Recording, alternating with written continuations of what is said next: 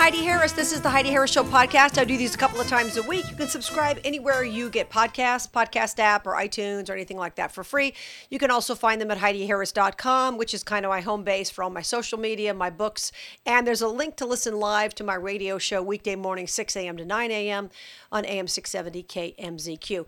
Now, usually I would make the podcast about something different than I talked about on the show. Now I'm kind of incorporating some of the segments and some of the guests I have on my live show and putting them on the podcast by request. Many of you have asked for that if you miss things and whatnot. I'm not putting the entire show on a podcast, just specific segments. This morning, I had a great doctor on who's a doctor of pharmacy and an expert on public health. We talked about a lot of things related to the vaccine and how many drugs we get from China, which I had never even thought about. I'm not talking about Chinese fentanyl. I'm talking about pharmaceutical drugs. I thought you'd want to hear that conversation. Here we go. You think it, she says it. The Heidi Harris Show on AM 670 KMZQ. Good morning. How you doing? Glad you're here. Happy Monday to you. Well, there's a lot to know about pharmaceutical things, especially now with the vaccine that they're trying to jam through. Well, at least that's the way I see it. Dr. Salvatore Georgiani is here with us. I love that name. It makes me want to have pizza, spaghetti. That's fantastic. Doctor, welcome to the Heidi Harris Show. Glad to have you. Good morning, and you're making me hungry just talking about all that comfort food. I'm telling you what, glad to have you. You know what was interesting, and I want to let people know, you spent 40 years as a practicing clinical pharmacist and a lot of other things that you've done in your career. I did not know, Dr. Georgiani, that before this whole thing started, I think I became aware probably in January or February that China produces so much of so many of the drugs that we use. I had no idea. It's pretty scary.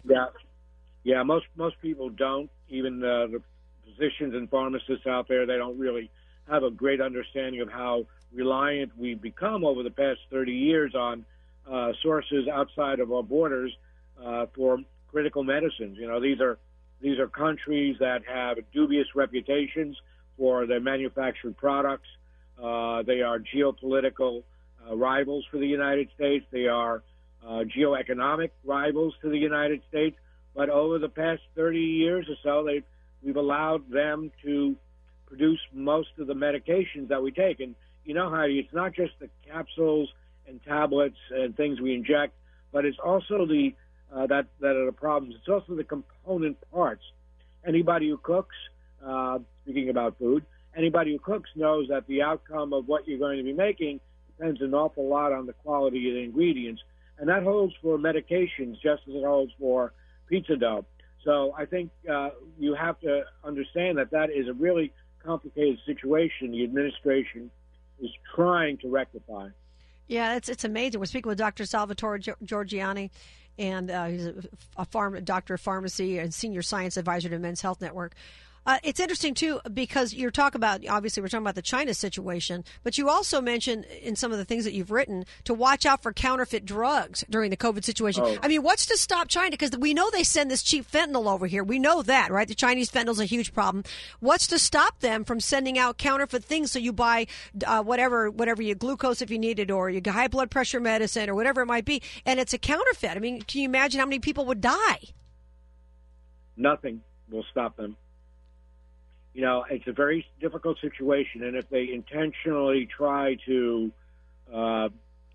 use that method to harm American citizens or cause panic, it's not very hard. And one of the problems with counterfeit medications, as with counterfeit anything, it's really hard to tell what is true source and what is a false source or a phony source. We see that with these. I think someone wrote that 90+% of the personal protective equipment that's coming over to the United States is not up to FDA standards, and that it is a big deal.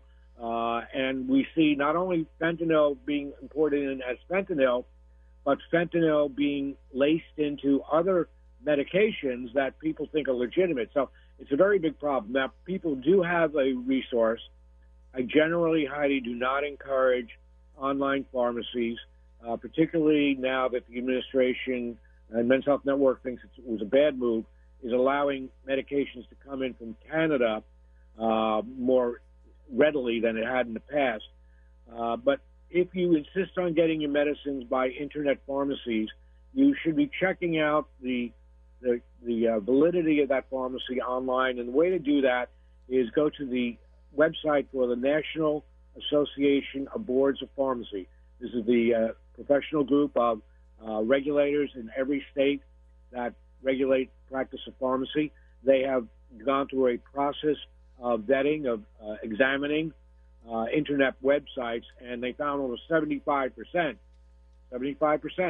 of internet pharmacies are phony front organizations. So, wow. But they have cataloged the correct ones, the safe ones. So if you really want to get your medicines by internet, you have to do that to protect yourself.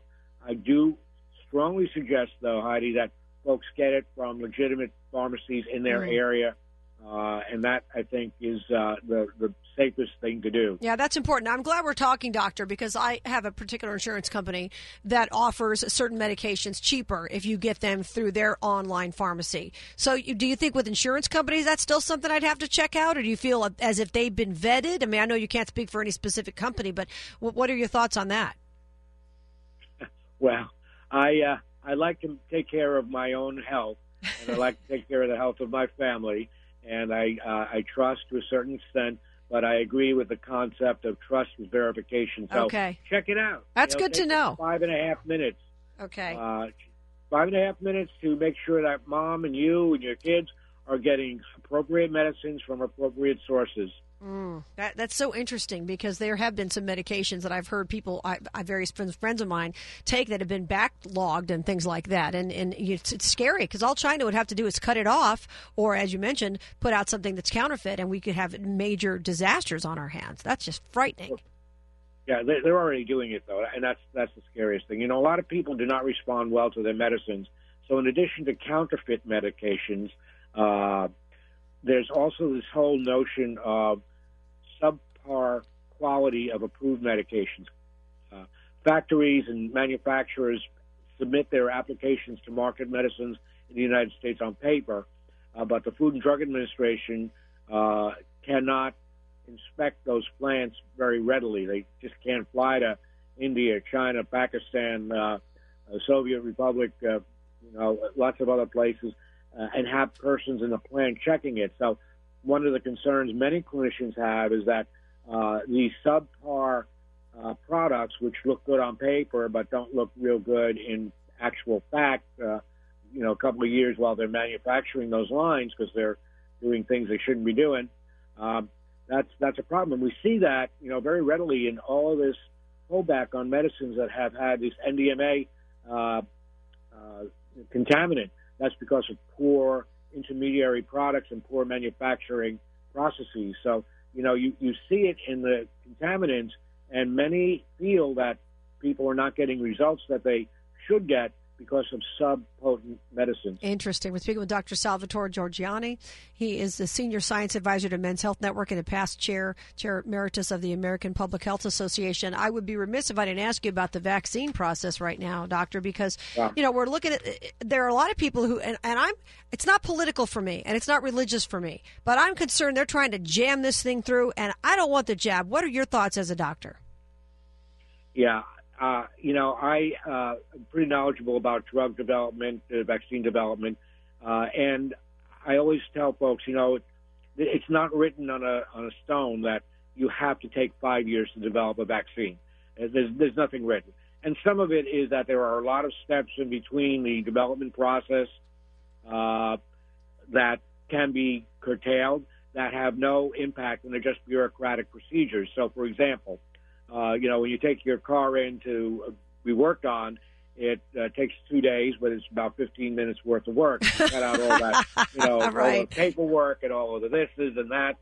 If you've negotiated a contract, these are 2 or 3 page documents that can take weeks because of back and forth and back. So, you're talking about a complex process. So I think one of the very good things we have learned from COVID and this vaccine process is that you can curtail, or you can make the system more efficient. I think picking the term warp speed was probably a bad idea, but more efficient. The other thing is that there are these drug medication safety boards that exist for all products under development, and we read a little bit about that in the mail, in the news. These drug safety monitoring boards have a responsibility to check the unblinded data to make sure that there are no safety issues. And they are doing their job. Obviously, the AstraZeneca product was held up in Europe. They got to go ahead in Europe, but it's still held up in FDA as of this morning. So I think people are doing their job. The third thing I'd like to mention is that most medications are approved based on a study or studies of, with aggregate data, of between 3,000 and 5,000 persons. So with these vaccines, you're seeing cohorts of 30 to 60,000 persons being given the trials on the vaccine. Okay. So, they're much, much larger. That won't catch the 1 in 100,000 reaction. It won't catch the 1 in a million reaction. But one can only do what you can do, and we could wait 5 years for a COVID vaccine, but that may not be an acceptable social approach to this. So I think the fourth thing and the last thing is these companies, the Pfizers of the world, Merck, Johnson & Johnson, AstraZeneca, Glaxo, they have been doing vaccines for a very, very long time. Way back when I had nice brown curly hair, they've been making good quality vaccine, and they know how to do it. They've started on vaccine process for SARS, which is the root virus that COVID thing comes from. They started on that in 2003 when we had the first scare with SARS. So it's not like all of a sudden they started learning about vaccines. It's kind of like the tech industry. It took a lot of time to get the first, the second, the third innovation, but then by the time you got to the nth innovation, it's a lot easier. So I do think the process is good and it's safe, and for what it's worth, my wife and I will be getting the vaccine soon enough as we can. Well, that makes a lot of people feel better, I think. Some people still have concerns, but I appreciate your expertise on this. Dr. Salvatore Georgiani. I love that name. Thank you for being here. I appreciate that. And, of course, you're with the Men's Health Network. People can check out the menshealthnetwork.org. But thank you very much for your insight and your information because, there's so much information coming out. Everybody now is a Facebook expert on vaccines and epidemiology. Isn't it hilarious, Doctor?